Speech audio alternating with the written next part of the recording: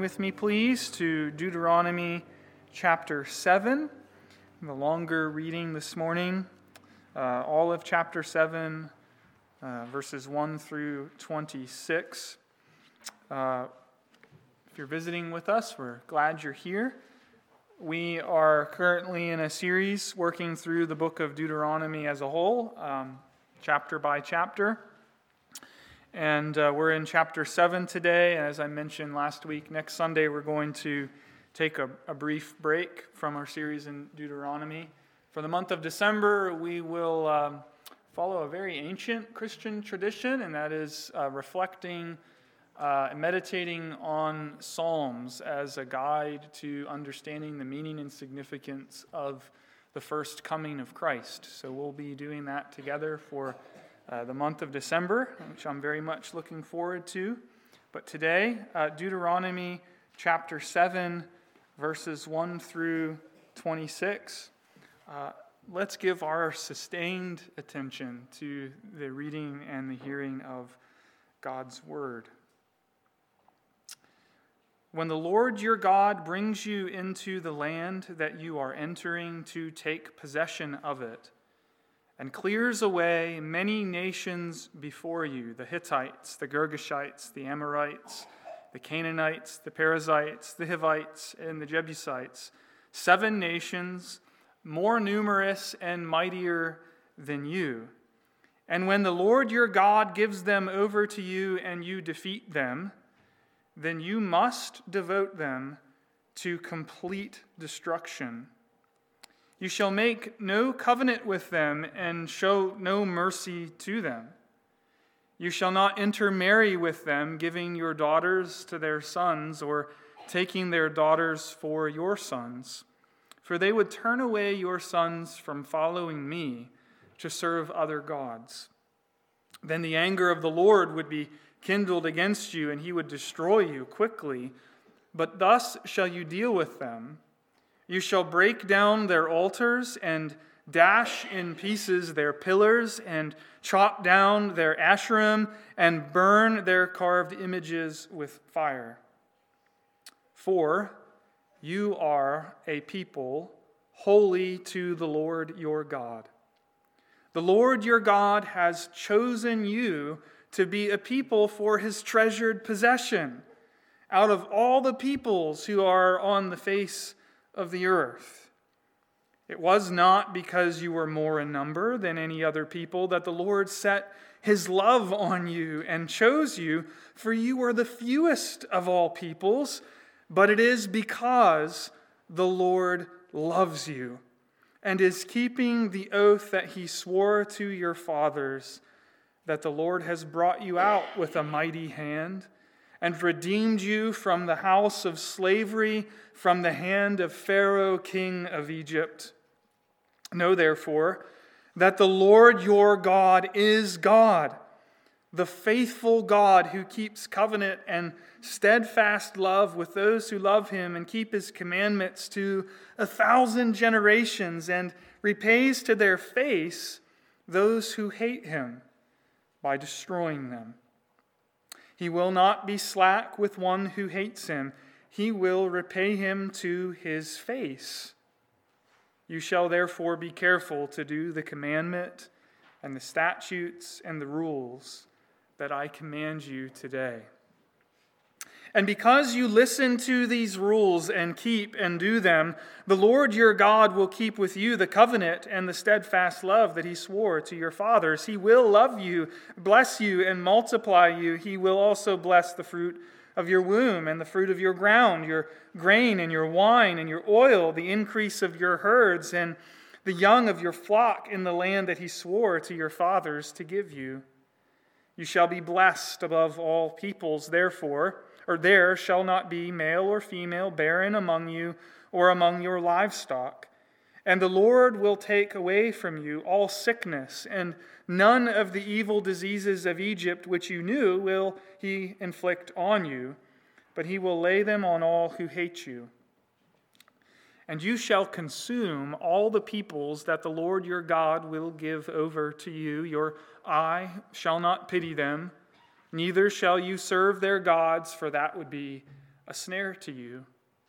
If you say in your heart, 'These nations are greater than I, how can I dispossess them?'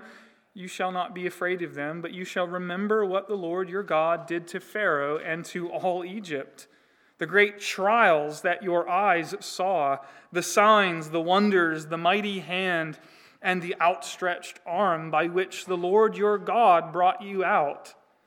So will the Lord your God do to all the peoples of whom you are afraid. Moreover, the Lord your God will send hornets among them until those who are left and hide themselves from you are destroyed. You shall not be in dread of them, for the Lord your God is in your midst, a great and awesome God. The Lord your God will clear away these nations before you little by little. You may not make an end of them at once, lest the wild beasts grow too numerous for you. But the Lord your God will give them over to you, and throw them into great confusion until they are destroyed. And he will give their kings into your hand, and you shall make their name perish from under heaven. No one shall be able to stand against you until you have destroyed them. The carved images of their gods you shall burn with fire. You shall not covet the silver or the gold that is on them, or take it for yourselves, lest you be ensnared by it, for it is an abomination to the Lord your God. And you shall not bring an abominable thing into your house and become devoted to destruction like it. You shall utterly detest and abhor it, for it is devoted to destruction. Well, I wonder what you think of when you think of the church. How do you view the church? Some people view the church as nothing more than a building or another social group or another nonprofit organization.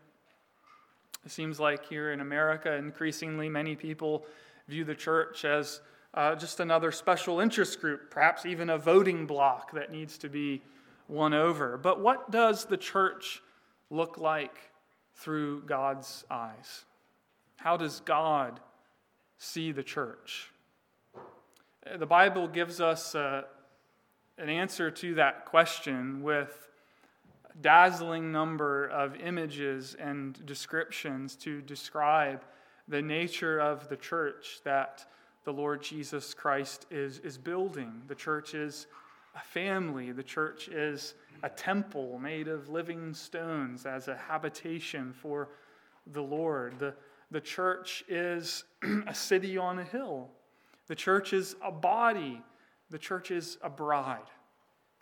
And that's not all. We could keep going. In addition to all of these images, this passage teaches us to see God's people in at least two other ways.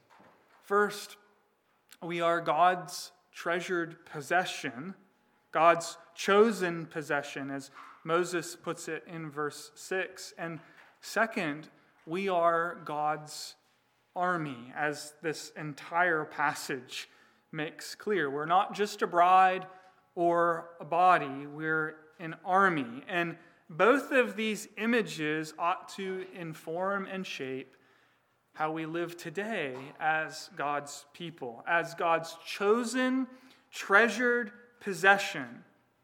We are called to live lives radically and exclusively, and yes, even fiercely devoted to the Lord our God. And in this world, that means war. It means war because there are powerful forces at work who simply will not let us go without a fight. Like Pharaoh, who would not let God's people go. There are forces that will not let God's people go without a struggle. And so let's explore this passage this morning. It's a large passage. We're not going to look at all of the details, but with the time we have, I want to focus on what I think are the two major themes that will help us grasp the message of Deuteronomy 7 for God's people today. First, I want to think about a holy war, and secondly, a chosen people. A holy war and a chosen people. Now, let's just recognize that right out of the gate, Deuteronomy 7 contains some of the most difficult and disturbing commands in all of Scripture. Because when the Lord brought his people out of Egypt, he not only commanded his people to take possession of the land that he was giving to them, but while doing so, to utterly annihilate its former inhabitants.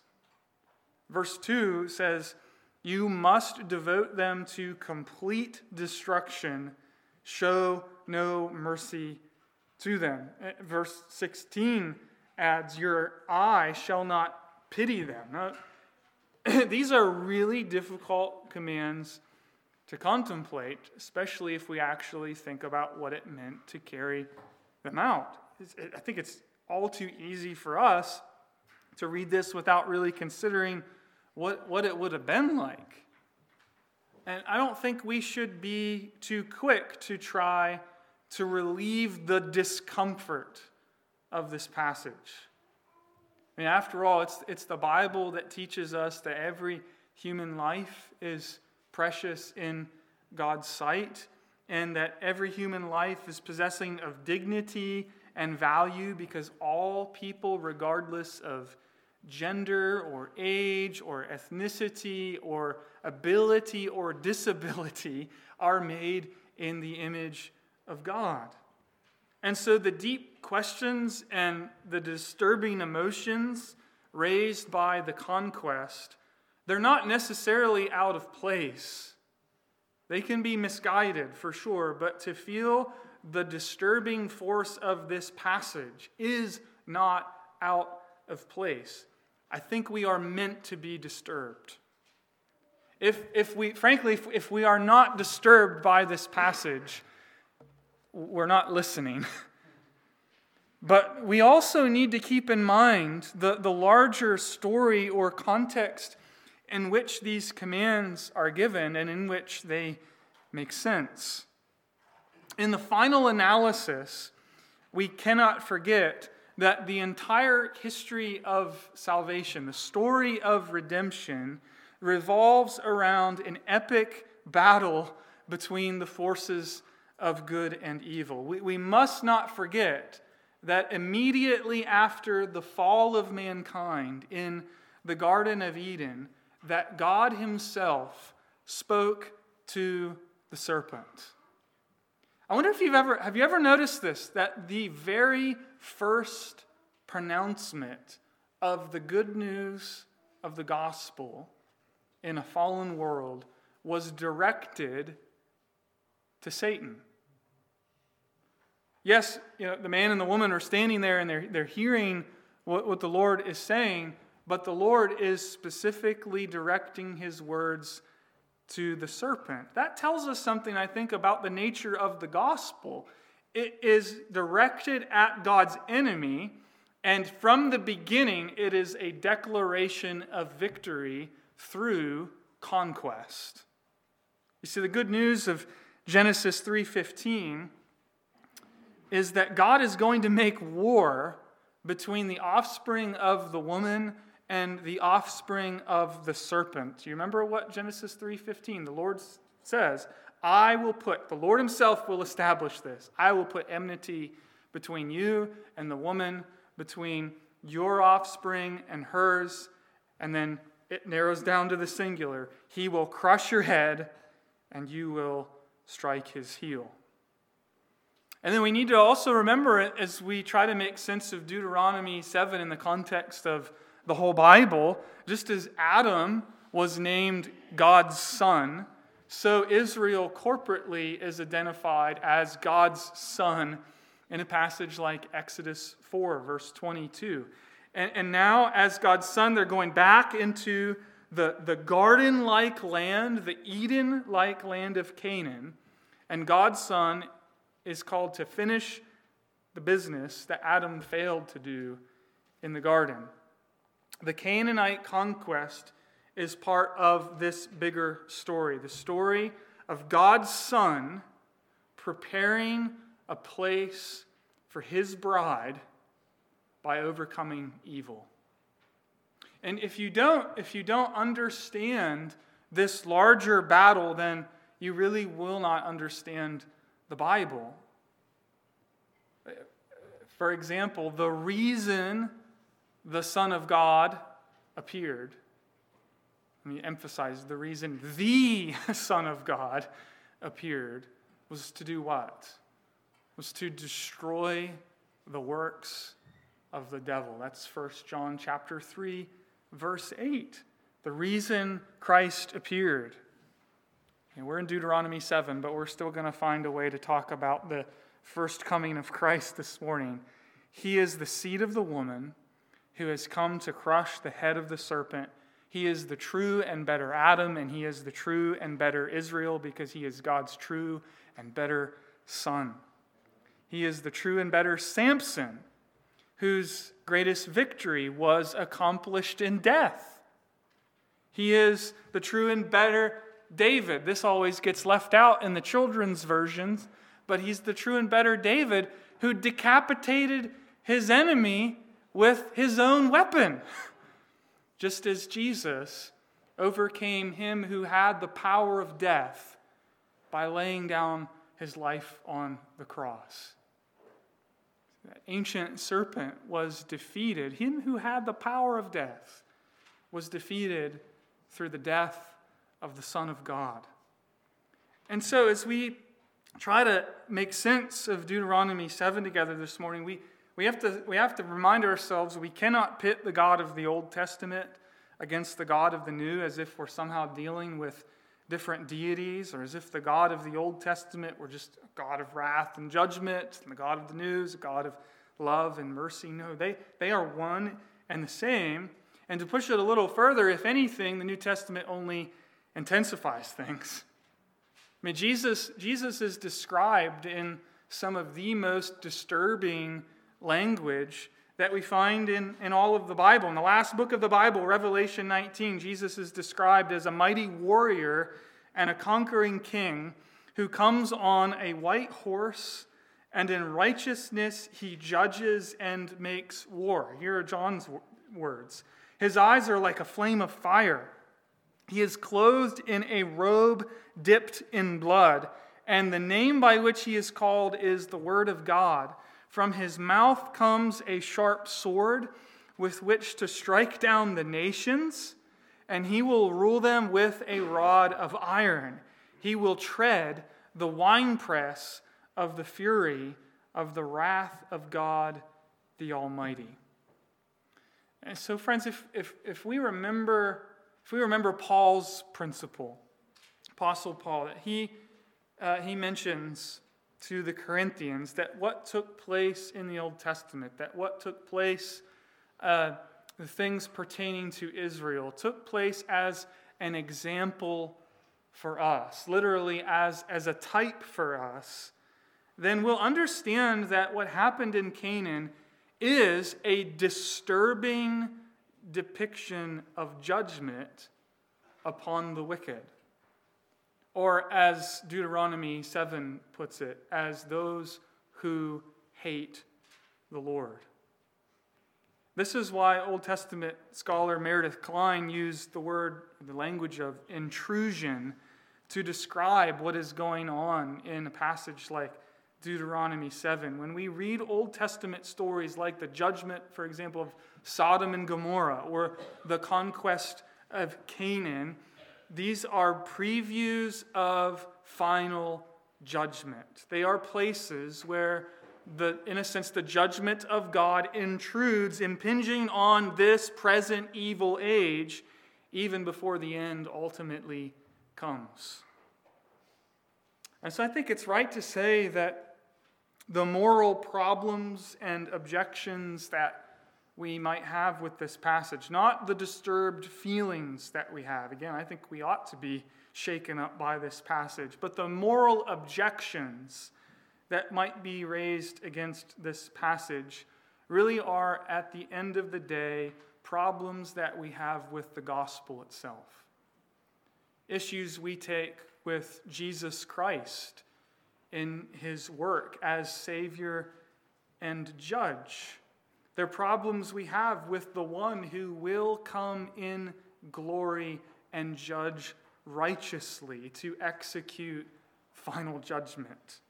So the problems that we have with the one who has already come in his first appearance to wage holy war by laying down his life for us and overcoming all of his and our enemies. And so within this larger story, I think it's also crucial for us to keep in mind, I don't think I can emphasize this too much. It is absolutely crucial for us to keep in mind that there are different epochs, there are different phases in which the war between the offspring of the woman and the offspring of the serpent is being fought. On the one hand, God's promises and his purposes do not change, but the way he administers his rule, his kingdom, this holy war, takes on a variety of shapes throughout redemptive history. So there are different periods of conflict within this larger battle. If we can adopt the language, then there are different rules of engagement for God's people. So under the Old Covenant, one way of making sense of this is to say under the Old Covenant, God's people fought flesh and blood enemies because the people of God were organized as a flesh and blood nation state among other nations. God's people were set apart and organized as a political nation state among others. And it was through the people of Israel that God promised to raise up the seed of the woman, a flesh and blood descendant of Abraham and David, who would deliver in the fullness of time the crushing head wound to the serpent. This is what we read in the gospel, that Jesus came as the divine warrior to destroy the forces of evil. Paul puts it this way in Colossians chapter 2, verses 13 through 15. And you, who were dead in your trespasses and the uncircumcision of your flesh, God made alive together with him, having forgiven us all our trespasses by canceling the record of debt that stood against us with its legal demands. This he set aside, nailing it to the cross. Now, up to that point, okay, we're good. We're familiar with this. But Paul goes on to describe what Christ did in laying down his life. He says, he disarmed the rulers and authorities and put them to open shame by triumphing over them in him. In other words, Christ is the victor. And so now that Christ has come and the gospel is to be proclaimed to all nations, God's people are no longer called to advance God's purposes by fighting flesh and blood enemies. And we should say that it is a great tragedy that throughout much of the history of the Christian church, that the church has sometimes failed to recognize this decisive difference in the way that God calls his people to fight today. Think about how Paul puts it in Ephesians chapter 6, a passage we know very well. We do not wrestle against flesh and blood, but against the rulers, against the authorities, against the cosmic powers over this present darkness, against the spiritual forces of evil in the heavenly places. Now, I've just quoted from Ephesians chapter 6, and something that hit me while I was studying in preparation for this, it is so fascinating to recognize that Paul's letter to the Ephesian churches is bracketed by these two themes. God's sovereign choice, his predestinating love in Ephesians 1, and in Ephesians 6, holy war. What today we typically talk about in terms of spiritual warfare. And I say that's fascinating because those are the two themes dominating Deuteronomy chapter 7. As we think about this, we need to keep in mind that this massive change has taken place under God's new covenant. As Paul puts it, we do not wrestle against flesh and blood. Nevertheless, there's a lot of things we needed to cover there to get to thinking about what this passage means for us today. I'm convinced there remains a great deal that we can learn from the directions God gave to Israel under the Old Covenant war policy. There are, I think, timeless principles that we should apply to our own spiritual warfare. For example, when Moses calls God's people to devote all of their enemies to destruction, God is teaching us how we are to treat our sin. That might sound strange to us, but this is how the Christian tradition has read Deuteronomy 7 throughout history. Some of you know that I'm working on a project right now for my D-Min that is generally related to what's known as the capital vice tradition, what later became misnamed the 7 deadly sins. And I'm focusing on one particular vice. But one of the things that struck me is how writers in that tradition consistently rely upon Deuteronomy chapter 7 and the mentioning of 7 nations that Israel had to conquer as they entered into rest. And what they were saying is, just as Israel had to conquer 7 nations to enter the land of rest, the tradition was saying that there are at least 7 major sins that we all have to confront and resist and drive out on our Christian journey. Now make of that whatever you will. Okay, I'm not going to linger on that. We are on solid ground when we recognize that we are not called to fight against flesh and blood, but we are called to put our sin to death. Jesus applied this very principle. He said, remember how he graphically put it, if your hand causes you to sin, cut it off. Show no mercy. Fight a holy war. Right? Just as Canaanites remaining in the land would be a corrupting influence on the people of God, so sin left alone will lead people to turn away from God. And Jesus says it's better to enter life crippled than to go to hell with 2 hands. If nothing else, Deuteronomy should cause us to take this fight far more seriously than we often do. To not grow slack, to not make excuses. The reality is there are sins in our lives that if we try to live alongside of them, if we try to coexist with them, they have the potential to destroy us.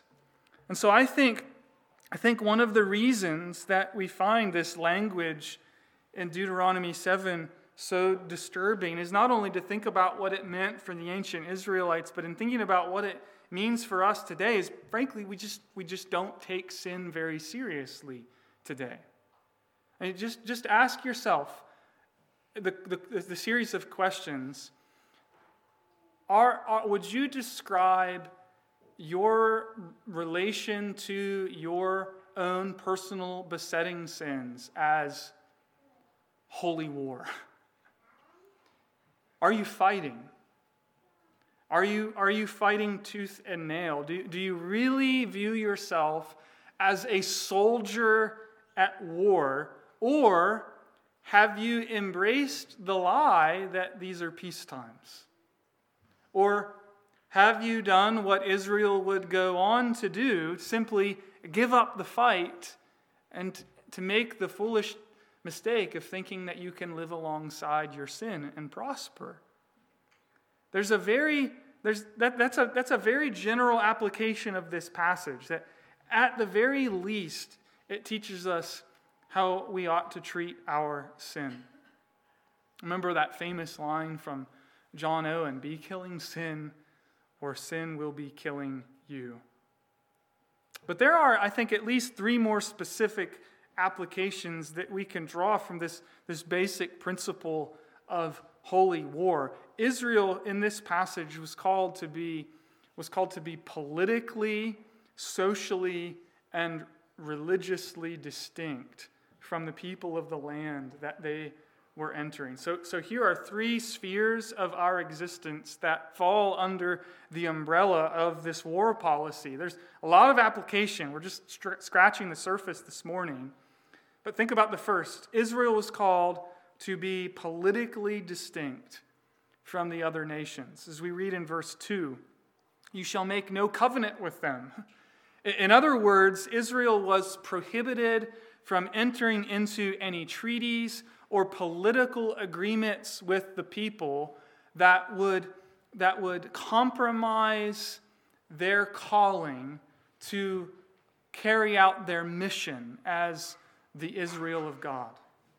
And it doesn't take a great deal of imagination to think of ways that Christians today are tempted to enter into political alliances and compromise our identity and mission and witness as the people of God. And Deuteronomy 7 is reminding us this is simply something we cannot do. We must make no compromise with evil. We must remember this is not a teaching that is encouraging us to disengage from the politics of this world, but it's saying that as we do so, we must remember whose name is upon us. We're to be politically distinct, and secondly, we're to be socially distinct from the other nations. As we read in verse 3, you shall not intermarry with them. No political or marital alliances, which in the ancient world were often closely related to one another. Think about King Solomon and all of his wives. Many of those marriages were political alliances, right? But Christopher Wright, I think, helpfully notes that this prohibition, we need to recognize this prohibition was not on ethnic grounds. Right? This isn't about marrying someone from a different nation or different ethnicity. The ground of this prohibition is not ethnicity, it's idolatry and immorality. Mixed marriages are not off bounds for God's people. Think about Moses. Moses himself had a Cushite wife. But what God rules out is any kind of social relationship, marriage being the ultimate example, that would lead God's people to compromise their commitment to the Lord. And so we need to remind ourselves, as young people, as we think about our friendships, as we think about the potential of perhaps being married one day, we need to remember that it is a treasonous act to marry someone who does not submit to the lordship of Jesus Christ. In fact, it is a denial of the lordship of Jesus Christ to yoke yourself in the closest bond of affinity with someone who does not share that fundamental allegiance and love. That this is why Paul warns us in 2 Corinthians chapter 6, verses 14 and 15, do not be unequally yoked with unbelievers, for what partnership has righteousness with lawlessness, or what fellowship has light with darkness? What accord has Christ with Belial, or what portion does a believer share with an unbeliever? What agreement has the temple of God with idols? As God's people, we are called to be not only politically, but also socially distinct. Finally, Israel is called to be religiously distinct. We read this in verse 5. You shall break down their altars and dash in pieces their pillars and chop down their Asherim and burn their carved images with fire. What God is doing, God is calling for the removal of idolatry from among God's people. And particularly if we understand the nature of space and the promised land, God is calling for the removal of idolatry from the midst of sacred space. Isn't there? There is always a temptation to adapt the worship of God to the prevailing idolatries of the culture that we find ourselves living in. And this can take place in a multitude of ways, in obvious ways and in subtle ways. You know, here in America, we worship the idol of self. We worship the idol of self. And so we prioritize positive emotions and comfort and entertainment. You know, we'll gladly listen to anyone who promises to make us feel good about ourselves. And it is so easy to turn the church into just another producer of that kind of commodity. Look, I feel this temptation all of the time as a pastor who has to stand up and talk in front of people. To be honest with you, I felt that temptation this week in preparation for this sermon, understanding that it flies right in the face of our religion of, what some have called therapeutic deism. It's so easy to turn worship services into entertainment where people come to consume and have a good time rather than having the understanding that we are coming into the presence of God to serve Him in worship. It's so easy to just take it in as if it were a concert designed for our consumption, or as if we were coming to hear a public speech and we are the sovereign listener sitting in the pew judging the quality of the speech, rather than entering into the assembly of God's people called to participate in the worship of God.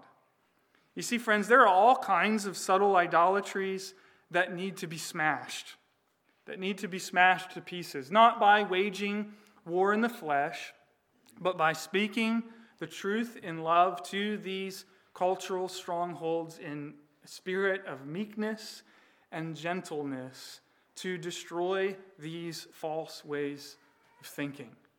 The church should be religiously distinct from the surrounding culture. And for what it's worth, I am convinced that this is a reality that the evangelical church needs to recover in our day. That the church should be politically, socially, and religiously distinct from the surrounding culture. Now, this brings us to the second major theme of this chapter, which we're going to cover more briefly, and that is God's sovereign choice. Step back for a moment from the story of Israel and ask the question, why was Israel chosen? Why did God ever take an interest in this people? And what was the purpose of His choosing? Why did He even care? I'm convinced that in this passage in Deuteronomy 7, we discover the deepest of all the doctrines of grace. And that's not an overstatement. I think it's important, though, to notice that what we have here is both the most profound grace set alongside of some of the most ferocious policy in all of the Bible. And Deuteronomy 7 shows us how those two things are actually intimately related to one another. Why was Israel called to fight this holy war? What was the purpose of this disturbing and shocking policy? The reason is found in verse 6. For you are a people holy to the Lord your God. The Lord your God has chosen you to be a people for His treasured possession out of all the peoples who are on the face of the earth. Did you catch what's being said there? Because the people were chosen to be the Lord's treasured possession, they were called to fight. Now, most of us know what it's like to have a treasured possession. There are certain things that we could give up and we wouldn't have a second thought about it. We wouldn't mind giving it away. But then we have that treasured possession. If your house was burning down and you had just a few minutes to grab a few things, you're taking your treasured possession with you. I'm grabbing Kelsey and the kids, and I hope Luna makes it out with us too. I also have a jar in my bottom dresser drawer. It's on the right-hand side of my drawer. It's a jar that Kelsey gave to me when we were engaged. I liked Reason candy. Remember that candy? Is that how you say it? I'm not even sure.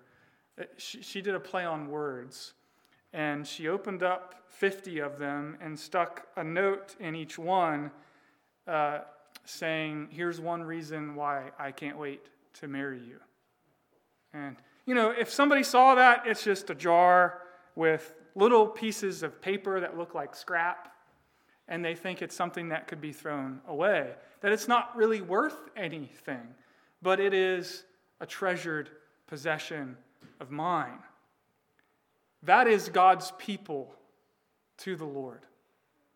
He is their treasured possession. Garbage in the eyes of the world, precious in His sight. They are precious in His sight, and He will not give her up. The Scripture says the Lord owns cattle on 1,000 hills, that the earth and the fullness thereof belong to the Lord, but His people are His treasured possession. He will not give His people up. He won't do it. Deuteronomy 32, song says that the Lord's portion is His people. Jacob is His allotted heritage. And a few verses later, Israel is described as the apple of God's eye. And brothers and sisters, do you see, that is why this passage is so fierce. But this raises that question again. Why were a bunch of slaves God's treasured possession? Why does He even care in the first place? Why would He choose a bunch of nobodies like us to ever be His people? Notice what Moses says in verses 7 and 8. And first of all, he has to clear some ground lest we misunderstand. It was not because you were more in number than any other people that the Lord set His love on you and chose you, for you are the fewest of all peoples. Now, just think about that. When God called Abraham and entered into a covenant with him, it was just Abraham and Sarah. Literally, they were the fewest among all peoples. Their bodies were as good as dead, and Sarah's womb was empty. But it goes on to say here in Deuteronomy chapter 7, here's the ultimate reason for why God chose Israel as His treasured possession. It is because the Lord loves you. That is the reason He chose them and us to be His treasured possession. Now, look, I'm not trying to interpret Scripture at all at this point. I'm just simply reading it. It is because the Lord loves you and is keeping the oath that He swore to your fathers, that the Lord has brought you out with a mighty hand and redeemed you from the house of slavery, from the hand of Pharaoh, king of Egypt. You see, the reason God chose His people, the reason that He brought slaves out of Egypt with a mighty hand and redeemed them, rescuing them from the clutches of mighty Pharaoh, the reason He was bringing them into a land filled with milk and honey, a place of rest, the reason, yes, that He called them to war against the influences that would turn them away from the Lord their God, the reason, the ultimate reason, is because the Lord fiercely loves His people. This is His heart toward us, brothers and sisters. This is the deepest doctrine of grace. I wonder if you've ever thought about it this way. God God is not a social Darwinist. Think about the way that we choose people sometimes. On what basis do we often choose our relationships? We are drawn to those with the greatest strength, those with the greatest gifts, those with the greatest successes, those with the greatest appearances, those who are attractive in our eyes. And the grace of the gospel confronts us with this reality that is not how God chooses.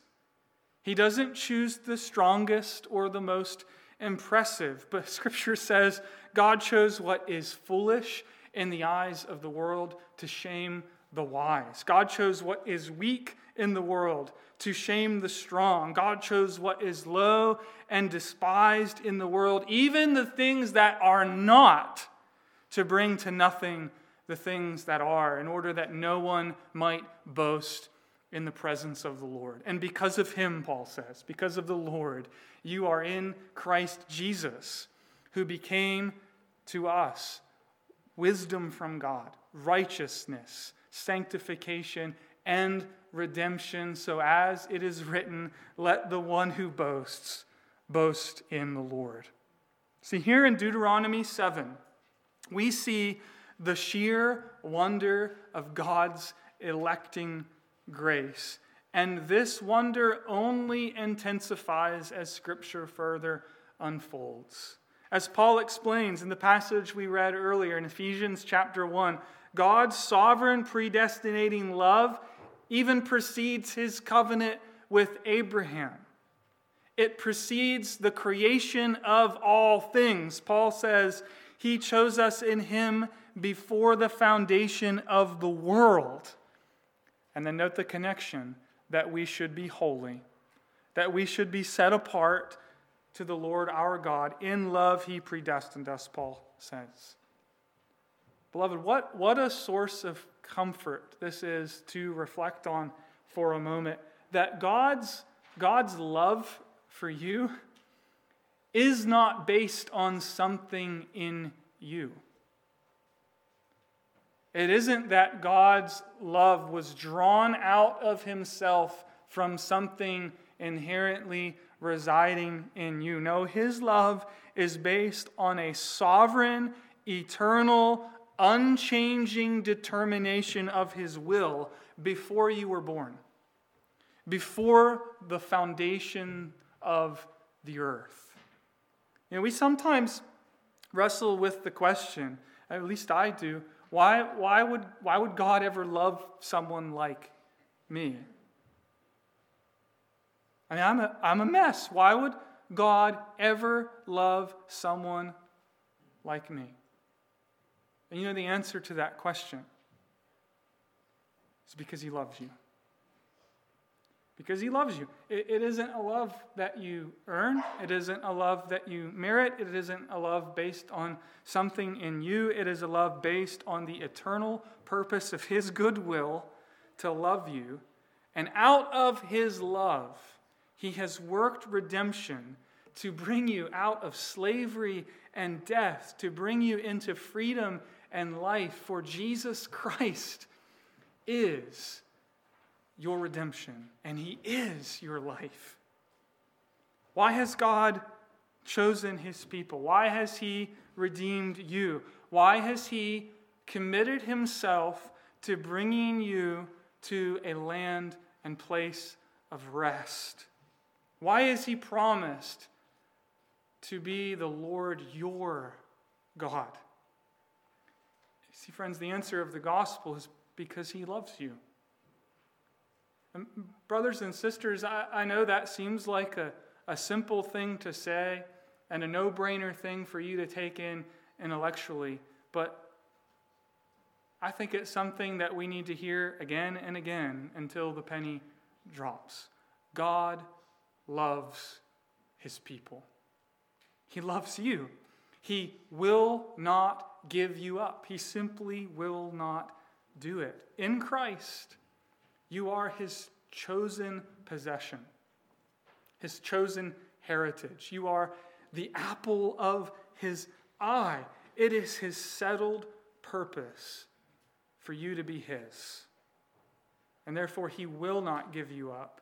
He will not share you with another. And you see, it is because of this that he calls you to be holy. It's why marriage is the way that it is, between one man and one woman, an exclusive, lifelong commitment of absolute devotion one to the other.